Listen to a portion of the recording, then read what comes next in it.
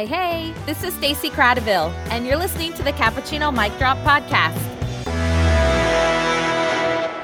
Hello, hello. You are in for quite a treat today because I am interviewing Anneke Castro Vonk, math teacher here at CAP, and she's got so much to share in this episode. You're going to die when you hear about her career before becoming a teacher. Super interesting. And she's got really solid advice and strategies for how she teaches students who are not native English speakers in her math class. I was slightly surprised by her answer to my opening question here. So let's see if you can take a guess at what you think Anneke is going to say here. Would you rather grade 50 essays or plan for 3 sub-days? What do you think she's going to say? Okay, so a lot of people wouldn't think that a math teacher would have to be concerned with grading essays, but as an IB teacher, we have our IAs that we have to grade. And usually we have our IAs due in December, the end of the fall semester, so that we can spend 2 glorious weeks over winter break grading all these 10-page math research projects. So what would I rather do? Oh, hell, I would much rather write 3 subplans, 3 days worth of subplans than grade my IAs. Am I allowed to do that? Can I swap in my IAs and instead write subplans? I mean, I would totally go for that. Because that fortunately we swap off in the math department. Second year IB classes, we rotate. You only do that every other year. So you get 1 Christmas break, 1 winter break, you get to enjoy. The next one you suffer. The next one you enjoy, the next one you suffer. So math teachers, we feel English teachers' pain every other year, and I would much rather write subplans. Wow. For sure. I thought for sure you were going to say the 3 days of subplans because that is a lot of work to put together, but grading or reading IA sounds like a lot as well. And with math ones, not only does their prose have to make sense, you have to check all their math. You have to check all their math calculations and make sure that all the math is correct. And then you also have to make sure that it makes sense and that it flows and it's logical and organized and original. Oh my gosh, originality. Holy cow. Trying to keep them from copying other people's work. It's brutal. So there's a reason why I'm not an English teacher. I didn't want to be grading essays, but as an IB math teacher, we have to read a lot of essays when we teach second year IB. And I mean, some of them are really great, but it's an awful lot of work. So I'll take the subplans. And those internal assessments, what do the students have to do? What does that project look like? So they have to choose a topic of their choice. And oftentimes they have a really hard time doing that. So over the years, I've steered them towards certain topics that work really well. And it's generally an investigation. So they want to try and learn something new while they're doing their investigation. And it also has to be at a high level of mathematics. So it's got to be something either at the level of the course or beyond the level of the course. So, for example, one thing that I had students do is favorite project of mine is to take like a cartoon character and put a grid over it, a coordinate plane over it, and then write equations to represent all the curves and lines to create the cartoon character. Usually do that in Desmos.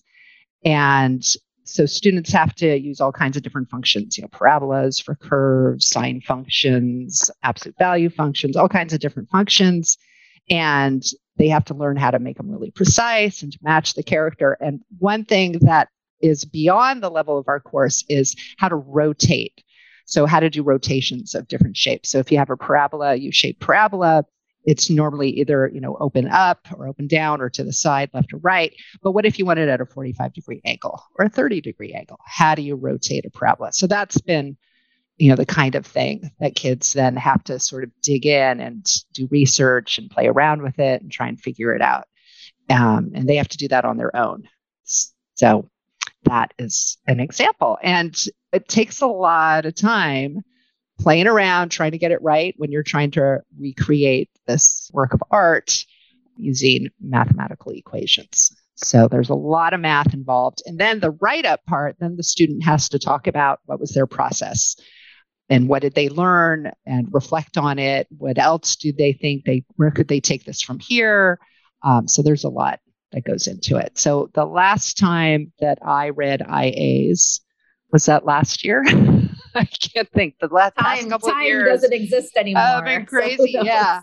I think it was last year. I read IAs, and I had some kids who wrote over 20 pages in their IAs, and that they're only supposed to be 10 to 12 pages long. And I had kids doing 20 pages, and it was like, wow. I mean, they really dug in. They really got into it.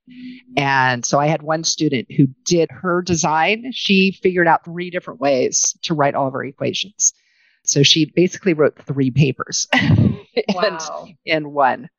So yeah. And then they turn in a rough draft. And so I read the rough draft, I give them feedback, and then they turn it in again.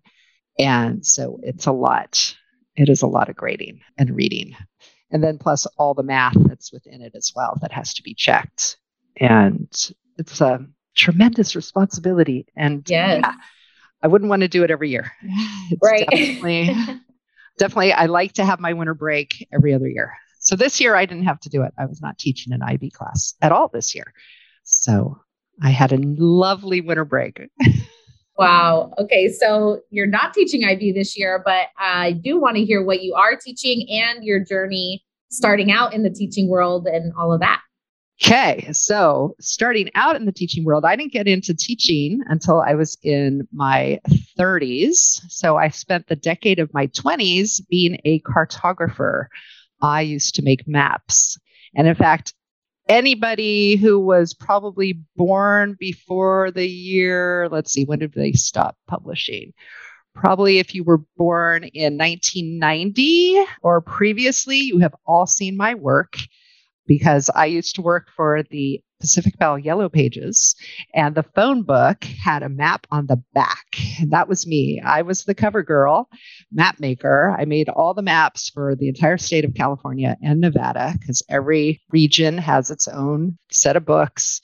And so I made the books. I made the maps that were on the back of the Yellow Pages, plus there were a bunch of maps in the front of the Yellow Pages, and what were called what were they called? The Smart Pages or something? I don't even remember now. It's been so long ago. But I made all these maps that went in there. It's like, congressional districts, zip codes, places to go, transit maps. So that was my previous life. That's so cool. I don't think I've ever heard about like the person who made maps. Yeah. That's so interesting. That sounds so cool. Yeah. And it was great because, I could walk into anybody's house and they'd say, "Yeah, so what do you do?" I'm like, "You got a phone book?" "Yeah, I made that." You have my product in your house. We give it to you for free. Everybody can see my work. And the funny thing about being the cartographer for all the phone books is that I really got to know all the cities and towns in California. And so I would go driving across the state, and I'd come to a little town and I'd be like, "Oh, Clovis. Oh yeah, City Hall should be down here 3 blocks, 2 blocks to the left." And I've never been there before, but I've made these maps for years and years. So I always had this sense of deja vu when I would be driving into a new town in California, because I had made maps of literally every town in California. So why am I a teacher? It was incredibly boring. It was the dullest job. So I actually had a really interesting cartography job when I first got out of college, because I was not a math major. Shock. Okay. So math teacher, did not major in math. I actually majored in geography. I was a physical geographer. So that's kind of like geology a little bit. And when I came out of college, I got hired right away making animated maps for Apple computers. So I worked on educational software.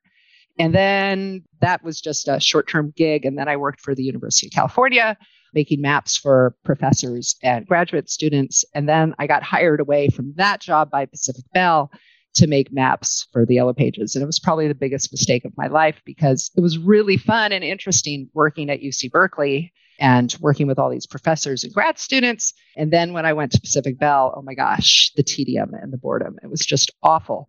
So when I was working for the University of California, I met a lot of people who were into wilderness trips. So I had friends there who were outings leaders for the Sierra Club. And so they roped me into becoming a national outings leader for the Sierra Club. So I would take people into the wilderness on 1 week or 2 week donkey assisted backpacking trips. So we'd have donkeys with us who would carry our gear, and then we'd hike into the wilderness. And So I met those people that I worked with at Berkeley, and then they introduced me to another set of people who were whitewater rafting guides. And so I'm like, well, that sounds cool. So I got into whitewater rafting, and my friends guided for an organization. At the time, it was called Intercity Outings. It's now changed its name to Inspiring Connections Outdoors. It's also part of the Sierra Club. And the mission there is to take people who otherwise would not have the opportunity, take them into the wilderness and take them whitewater rafting. And so we would work with schools, mostly schools, but also community agencies from mostly San Francisco and Oakland. So I worked with like the Tenderloin Youth Services. I worked with Hunters Point Gym. I worked with Oakland Technical High School. I worked with International Studies Academy in San Francisco, where I met Angela Rodriguez, our very own Angela Rodriguez. And from that experience, I was taking all these teenagers whitewater rafting. I decided, you know what? This is what I really love doing. I have this totally boring job during the week, and then I live for the weekends when I'm taking high school kids whitewater rafting. And I thought there's got to be a way to finagle this into a job. So I thought, I'll do what Angela Rodriguez does. I'll become a high school teacher. And so that was my journey. So from whitewater rafting to classroom teacher. So when I first came to Cappuccino, I joined up with Tucker in the science department. She was running the environmental club. So I joined up with her to have my own little whitewater rafting club.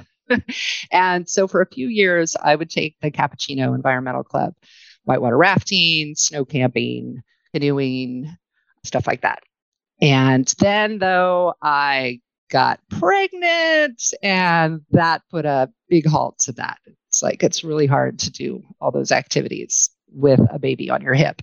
But that is my teaching journey. That's how I got here. Wow. And you've been at CAP ever since? You've only taught at CAP? I've only taught at CAP. So I did my student teaching at El Camino up in South City. And I did my student teaching in the fall. And so I was done in January. And there's not too many jobs available when you're looking for a job in January. And I had the option of teaching middle school math and science at an all-girls school in San Francisco full-time, or I could teach 2 periods of math A, which is like pre-algebra, here at Cappuccino. And I was like, I don't want to be a science teacher. I've been practicing to be a math teacher. And going in full time right off the bat, I was like, I had some money saved up from my amazing career as a cartographer. So I'm like, let's take the part-time gig. And so that's what I did. I took a 2/5 position here at Cappuccino in the spring for 2 math A classes that had a series of substitute teachers for the entire first semester of school. So talk about trial by fire. Those kids, woo, they were wild. But I was used to crazy challenges. As a whitewater rafting guide, I'm used to just like taking people outside their comfort zones and trying to make them feel comfortable and just making the best of a tough situation. So here I am. The rest is history. Wow, that is such an interesting story. I love that you shared that whole journey. So now you're teaching, what are the math classes you're teaching now? So, well, my specialty, as a lot of people know, is English learners. So I was interested in that way back when, probably my second or third year of teaching. I noticed that I had students coming into my freshman math classes who didn't speak a word of English. And we presumably had a sheltered algebra class, but we didn't have a sheltered pre-algebra class. And back then you could take pre-algebra, 2 years of pre-algebra, and you didn't even have to take algebra to graduate from high school back then. So I had students in my pre-algebra class who couldn't speak any English. And I was like, oh my gosh, how do I teach them? This is crazy. And we only had a sheltered algebra class. So once they had to be in these mainstream math classes before they could get to the sheltered class, which seems a little weird now, but maybe I'm remembering it wrong. But I was thinking something needs to be done to help these kids because this is so not working. And so when the teacher who had been teaching the sheltered class, he actually moved to the East Coast, I was like, I will take it on. I want to learn how to do this. I want to get involved. So the thing that helped me the most in being able to really work well, I think, with the population was having a very empathetic experience of my own. I decided I needed to learn Spanish because most of the students that I was getting who didn't speak English, they were all Spanish speakers, and I didn't speak any Spanish. So I took Latin in high school. Total waste of time. Anyway, I decided to learn Spanish by going to Spain. So I went to Spain, signed up for a intensive language course where I lived with a family in Madrid, and I went to Spanish class for 6 hours a day, Monday through Friday. And then on the weekends, I would buy myself a bus ticket and go off and try and survive using my very limited Spanish. And it was an incredible experience because there I was in this country by myself. I didn't speak the language. Pretty much nobody speaks English in Spain. And just trying to, that stress, that day-to-day stress of trying to deal with this other culture, this other language. I did not understand that people did not eat dinner at 6:00 in the afternoon. It took me like a month to figure that out. I could not understand culturally what was going on. It was totally disorienting. And people would make fun of me in my class where I was trying to learn Spanish because I was the only American in the class. Everybody else was European and they could all roll their R's and I couldn't. And so they'd always laugh at me. I was like the worst student in the class. And it really made me come back to the United States going, oh my gosh, this is so hard. I mean, these students who are coming to this country and experiencing this culture shock and trying to learn a new language, I'm like, they are heroic. They are absolute heroes. And I've got to do everything I possibly can to support this. And I got to be the best teacher I can possibly be and give them the best experience I can. And spending that first month there in Spain, trying to learn Spanish, just really flipped how I thought about my students and how to teach my students and how to really understand where they're coming from. So that really solidified my journey from then on out. Absolutely. That's quite the experience. And I think about that all the time. I never lived out of the country or had that overseas experience like that, but I definitely empathize with my students that are newcomers because some of them are here without even their parents, and trying to navigate school is really tough. So what are some tips that you have picked up along the way that you would share with other teachers for teaching our EL kids? Well, one thing that's super important is to giving them opportunities to practice speaking and listening. And of course, reading and writing. I think they get a lot of reading and writing in English. That kind of is just a natural part of the curriculum. But I think oftentimes people are afraid to ask their EL students to speak publicly, and also to listen and demonstrate that they're listening. So, every day in class, if you can read, write, speak, and listen in English, that's going to go a long ways. I think about my own experience sitting in that classroom in Spain, and I was put on the spot every minute of every day. It's like, your turn. Now you say it. And so giving, that opportunity to practice, to interact, to listen, and to repeat back, as many opportunities as you can to get them to interact and using the English. And so, for example, in my class, very first day of class, the very first thing that we do in my class is everybody goes to the whiteboard. I have whiteboards on all my walls. They go with a partner, and I have interview questions, and they have to ask their partner, what is your name? Where are you from? And then a math related question. And then they have to introduce their partner to the class. So day one, everybody is speaking, writing in English, and then listening to each other. And that all have activities too, where one person has to speak while the other person has to point. So they'll have put something on the board, and one person is reading the little speech they made, and the other person has to point at the appropriate place on the diagram or whatever, so that they're practicing their listening. They're listening to English, and I know they're listening because they're pointing in the right place, or I know they're not understanding what they're listening to because they're not pointing in the right place. So those are opportunities to practice. And a lot of times I think people are worried about, they're going to be scared and they're going to be nervous and it's going to put them too much on the spot. I found, the first day it can be kind of terrifying, but I do it every day. It's like every day they have an opportunity to get up and speak in front of the class. So for example, I get new students every week. So last week, I got 3 new students from Brazil, and their first day in class, it's like, you're going to get up in front of the class and you're going to talk. You're going to say your problem. You're going to read it to the class and say the answer. And I had this one boy who was shaking and he's like, I can't. So I stood next to him. I said, I'm going to say each word and you just repeat after me. So I stood next to him and I was like, 5. And he's like, 5 plus, and he got through it. And he was like, oh, I'm so relieved. Next day, same thing. He was super nervous again. So I'm like, I'm going to stand next to you. It's going to be okay. He did it. And he's like, good. Day 3, he was fine. He did the whole thing by himself, no shaking, and he's off and running. Today, he was going to present, and then that fire alarm went off. But he was ready. He's like, I'm ready. So he's only been in my class. This is the second week in the class. He's already presented 3 times. And now he's like, I'm ready. So that's the thing. Don't be afraid to have students speak, and speak as often as possible.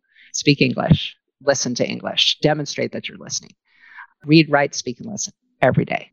Totally. That makes me think of when I used to teach dance, and people will be like, oh, like, is there an option for kids that don't feel comfortable getting on stage? Like, can they work in the crew or something like that? I'm like, everyone needs to get on stage. You need to work through that fear. You need to be uncomfortable. You need to put yourself out there. It's not a language. It's moving your whole body, which might be different for some folks, but it's the same kind of challenge that you're trying to overcome is your fear. You got to get uncomfortable. You're never going to grow. You'll never get on stage and you'll never experience that experience, right? You'll never have that rush of excitement or the adrenaline. Oh my God. With whitewater rafting. Exactly. Right? It's the same thing. You got to get out of your comfort zone and just go try things. So I think that's really great advice to just remind teachers that kids can be challenged to go out of their comfort zone, and we can put them on the spot in a caring way where you're supporting the student and standing there and helping them through it rather than just cold calling and expecting kids to know how to answer. Right. And let them know ahead of time. Okay, this is what we're going to be doing. We're going to prepare. We're going to practice. And then if you want me to, I will stand there right with you and do it. And I also always have students, they're generally in pairs or in trios. And I also like using the sort of the interview thing. So it's like you're not presenting your own idea, you're presenting somebody else's idea. That's a nice way to also go about it. This is Stacy. She is from San Bruno. She thinks 5 plus -2 is 3. Not my idea. So get that little bit of distance also is a nice way, I think, to get kids to sort of lighten up. They're not presenting their ideas, they're presenting what somebody else is saying. And and eventually it just flows. Yeah. So you did go to Spain to learn Spanish, but how much of it are you using in your teaching? Or are you doing it mostly in English? Mi español es muy limitado. There it is. You heard my Spanish. Okay. So what did I learn? My Spanish is terrible. So I will explain like one-on-one. I'll work with kids one-on-one and I'll use my horrible Spanish. But what I find though, is I've had kids who've arrived at the beginning of the year, not speaking a word of English, not understanding any English, and they really appreciate my slaughtered, horrible Spanish. I think it also helps sort of lower that affective domain. Am I using that phrase right? Because it's like, here's this teacher who Spanish is terrible, yet she's willing to say it publicly and in front of everybody. And I'm willing to put myself out there and sound like a baby. I speak baby gibberish. I can only speak in the present tense.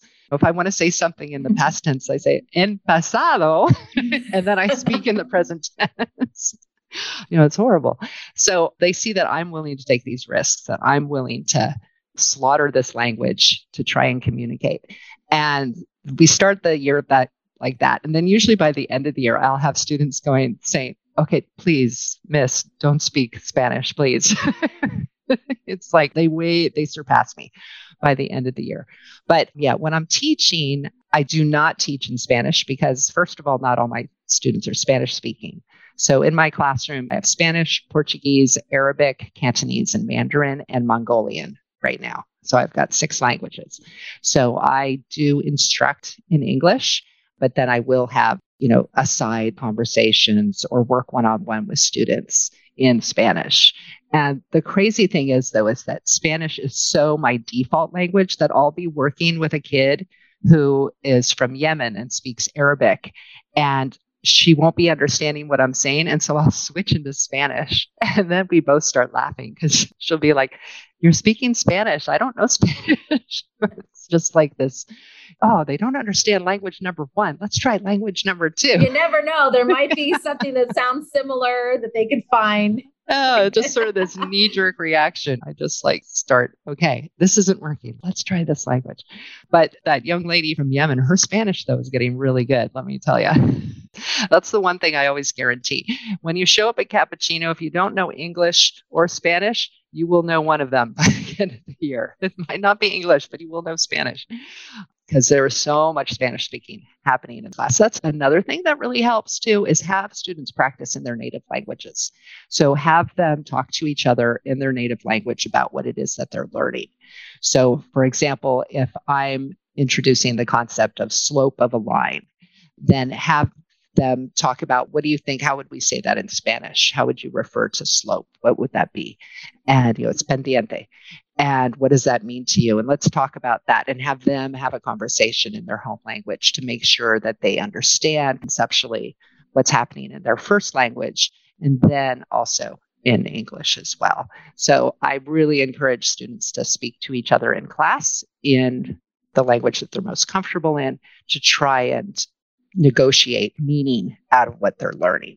So that's also a super important thing, is to encourage the production of their native language.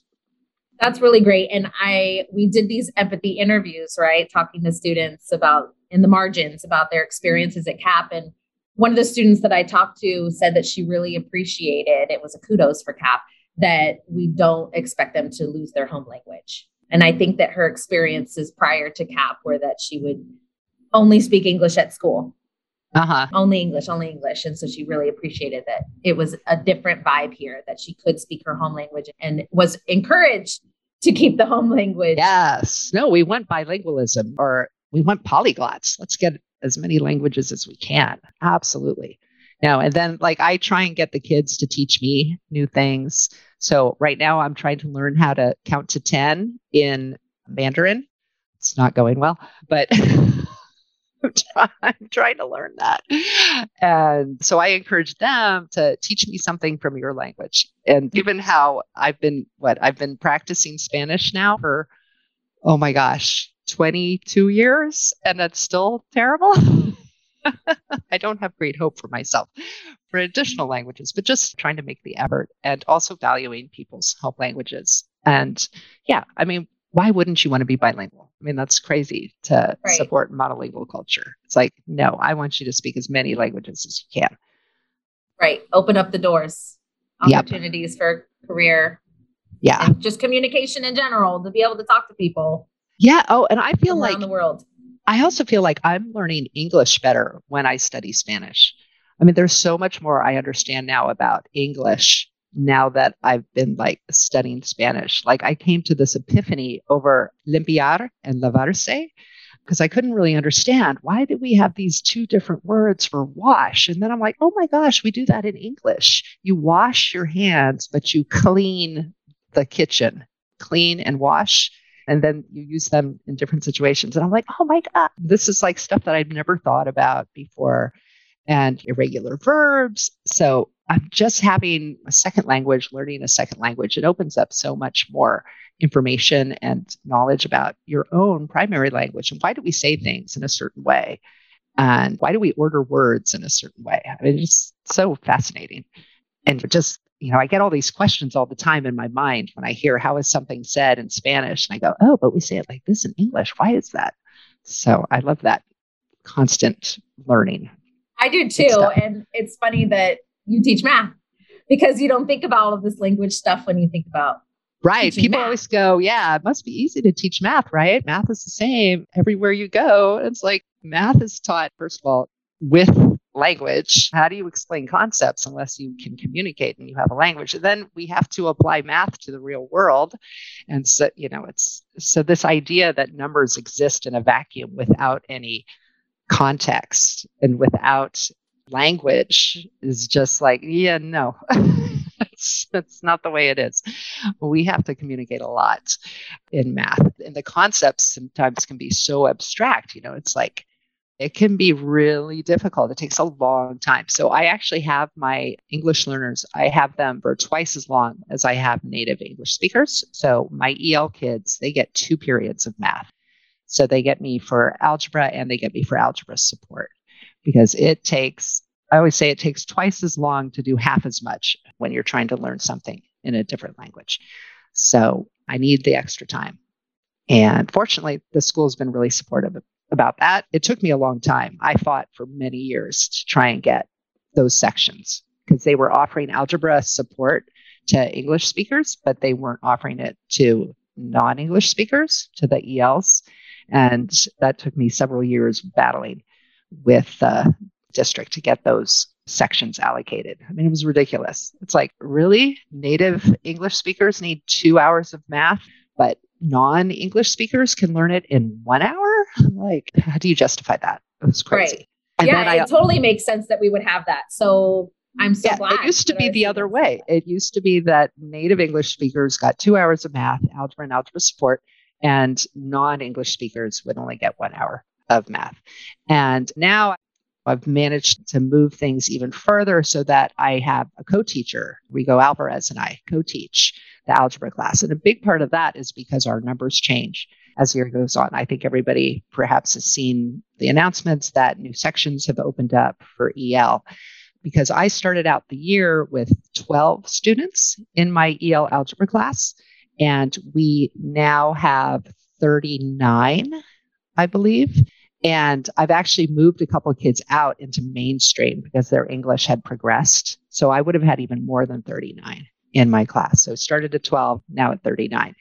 And I've gotten the district to come on board and giving, Rigo and I this co-taught class so that when the numbers reach unmanageable amount, we were able to split the class. And so now we're in separate classrooms. So last semester we were together in the same classroom, but now we've split apart because the numbers are huge. And now we're splitting my second period class, my algebra support class, which I had by myself. And now we're splitting that into 2 sections because the numbers are just, they keep going up. I got 3 new kids last week. I got 1 new kid this week. And I'm sure, all the people in PE and in all the elective courses are feeling the impact too. Yeah. It's like, oh, look, I don't recognize this name. Who's this? Yep, we're getting the new kids every day. And so that's why it's really important. And I'm appreciating these conversations to talk to other teachers. Like, what are you doing? Because I just need to learn as much as I can about how to better support my newcomers and all of my EL English learners. And I've been reading, and I don't even like the term English learners anymore. I read a term that said our emerging multilingual students. And I like that it decentered English being like the thing that you're striving for. We're striving for multilingualism. So I want to. That's a mouthful. It is. It is. It is a mouthful. I need an acronym for that, like to add that to the list of acronyms. But yeah. So you said you moved a couple kids out into mainstream. What is the process like for that? Like, do you just recommend a student that you don't think they fit anymore? Well, pretty much once they have the English teachers basically sort of make the decision for me. If they move a kid from ELD2 to ELD3, that's my sort of dividing point. Once they're in ELD3, then I'm like, you're out the door, off you go into the big wide world. And that's when I send them off. With the caveat that if you don't feel comfortable there, if it's not going well, that you can come back. So I have had, that's why I said only 1 kid is left. I've actually had several kids in ELD3, but some of them come back. I want them to be successful and I don't want to overwhelm them. So I've had 1 who's gone to the mainstream and been successful there and is thriving. So yay. But then I had 2 others who were in ELD3 and were like, and wanted to come back to sheltered. So they're back in sheltered. So We only have the sheltered EL algebra for 1 year. And then when they go to geometry, then they get mainstreamed. And what we did this year is we actually have co-taught classes. We're sort of a push-in model. So Rigo Alvarez and myself, we push in to some mainstream geometry classes to support our emerging multilingual scholars. What was it? To support them in the mainstream. So Rigo is, he pushes in with a cohort of kids who are in a mainstream geometry class. And I do the same thing with Mr. Myers in another class. And so we can keep an eye on them, make sure they're not sinking, make sure they're swimming. That's great. That sounds really awesome. Yeah, we used to have a sheltered geometry class, and we both felt that the kids just weren't progressing enough. We felt like they were ready to push a little harder, and not having native English speakers in the class, I think we felt was sort of holding them back on their vocabulary development. So we wanted to give them more exposure to more students who were speaking English so that they could sort of broaden their vocabulary and have more practice speaking with native English speakers. So that's where we have evolved into at this point. And I like it. I think it's really good. Having us, the kids. But That's all sounding so great. You shared so many tips for teachers to apply in any subject area of how to support your emerging multilingual students. But do you have any mic dropping teacher advice for others, or mic dropping teacher advice that's been given to you? Okay. I was thinking about this because I know I was supposed to come up with something mic dropping, and no pressure. Yeah. I mean, I kind of just think about for maybe just like for new teachers, this is going to probably sound like the craziest thing. But when I first became a teacher, I talked to my mom because my mom had been a high school choir teacher. She was a musician and she taught high school choir and glee club.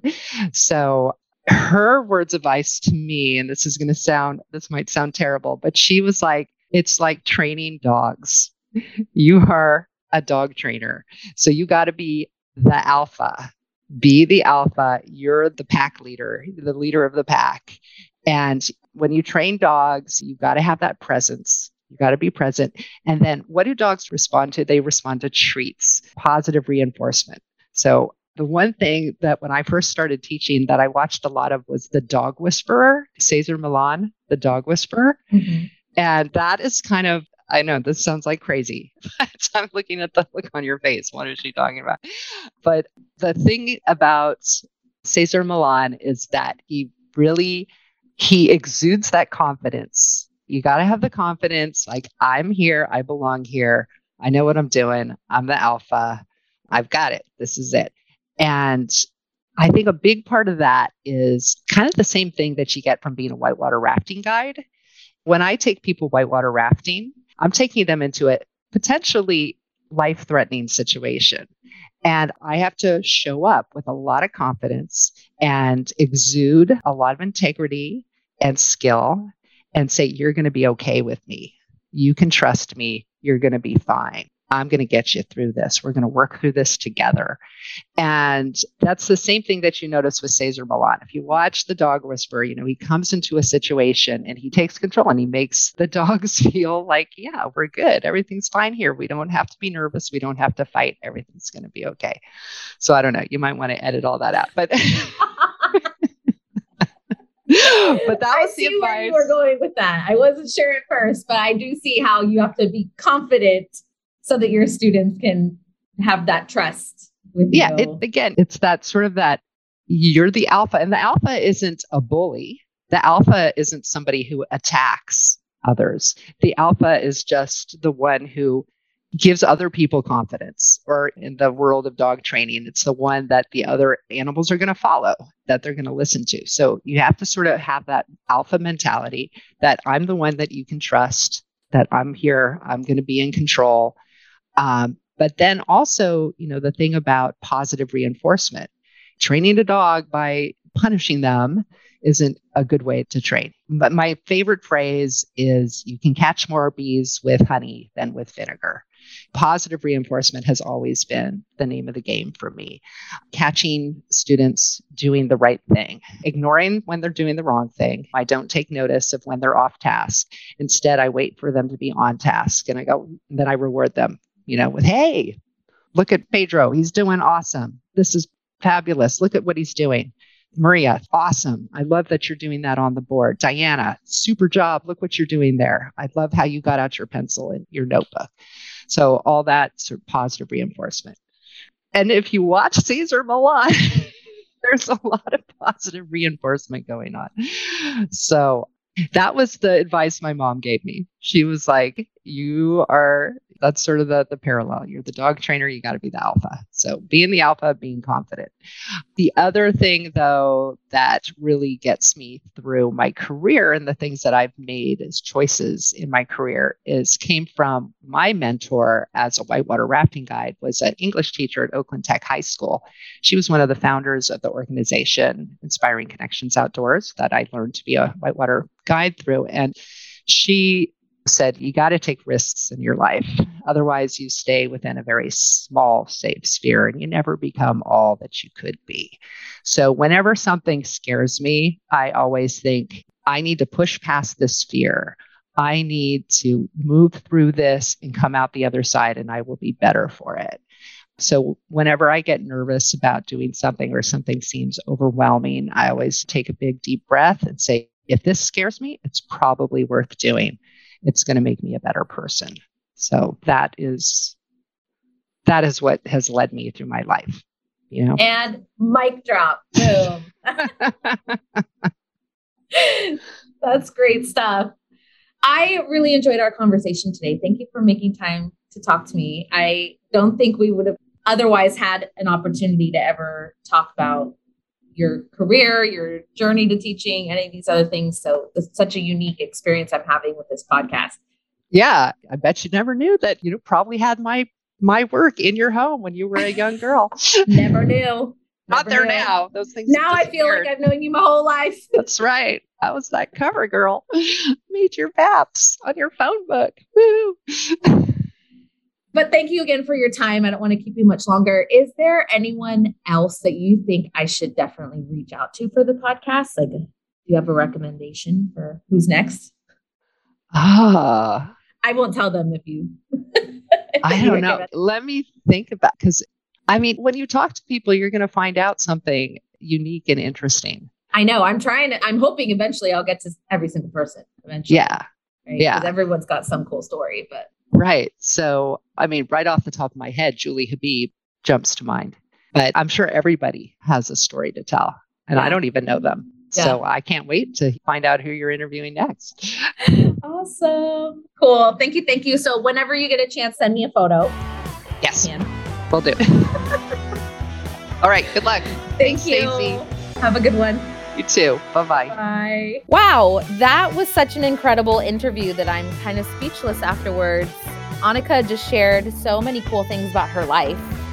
And I really appreciated hearing more specifically how she supports her English learners in a math class too, where you don't think about language, or at least I didn't think about language being that closely related. And we've always had English learners and emerging multilingual students in our classes, but now having so many more newcomers, I think it just brings to light how much more support we need to be giving. At least for me, I'm really thinking about how can I continue to talk to more and more teachers and learn new ways to help their language development in my class. So thank you, Anneke, for sharing those wonderful words of wisdom. And I look forward to learning from more of you in future interviews. Thank you, team. Have a wonderful day.